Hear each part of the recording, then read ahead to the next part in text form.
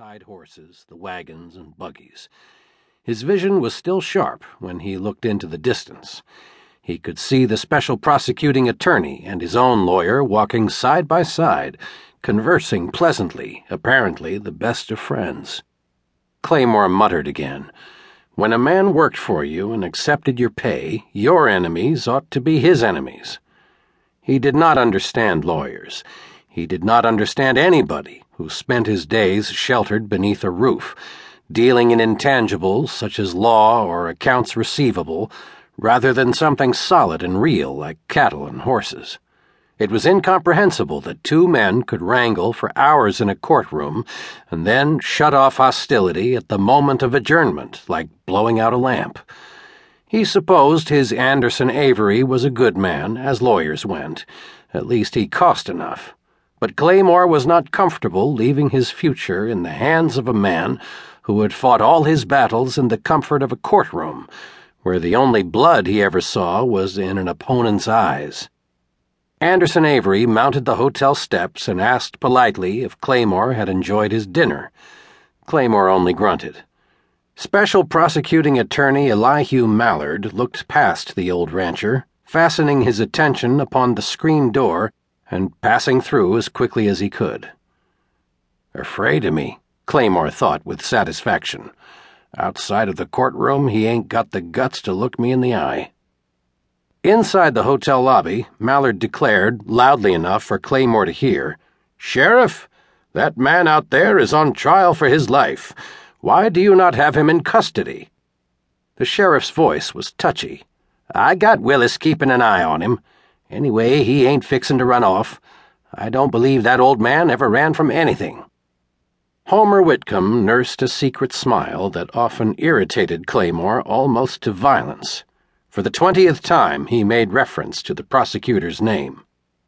"Mallard. Good handle for such a funny-looking duck." To Homer, anyone outside the cattle and horse fraternity was peculiar. Claymore grumped, "I've looked at better men over the sights of a rifle." The banked coals of courtroom anger stirred to a glow. "I wish it was still just the Indians. They faced you. These days you don't know who the enemy is half the time. They fight you with a pen instead of a gun." He picked up the newspaper but could read only the Dallas masthead. He passed it to Homer. "You can still read without glasses. What does it say about me?"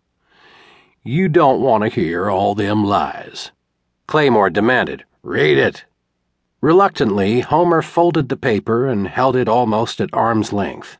He read slowly, stumbling now and again over an unfamiliar word, as the article reviewed its version of Frank Claymore's spotted life. Claymore winced in pain when it touched upon the outlaw career of Billy Valentine. He interrupted Homer with an angry outburst. "Damn them, Homer! Damn them!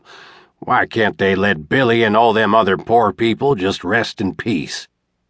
Homer shook his head and started to put the paper aside. Claymore motioned for him to continue reading. At length, Homer came to a section that described Claymore as a greedy, evil old man, a despot of the range, a usurper of the children's grass. Homer looked up, reading the word again. "What's usurper mean?" Claymore sighed.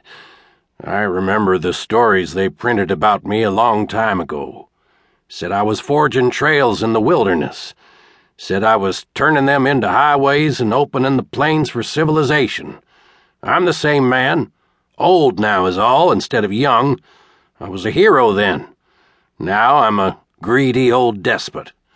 Where's the difference, Homer? I ain't changed." Homer shook his head. "The world has changed." Sheriff Ed Phelps walked out onto the porch, picking his teeth.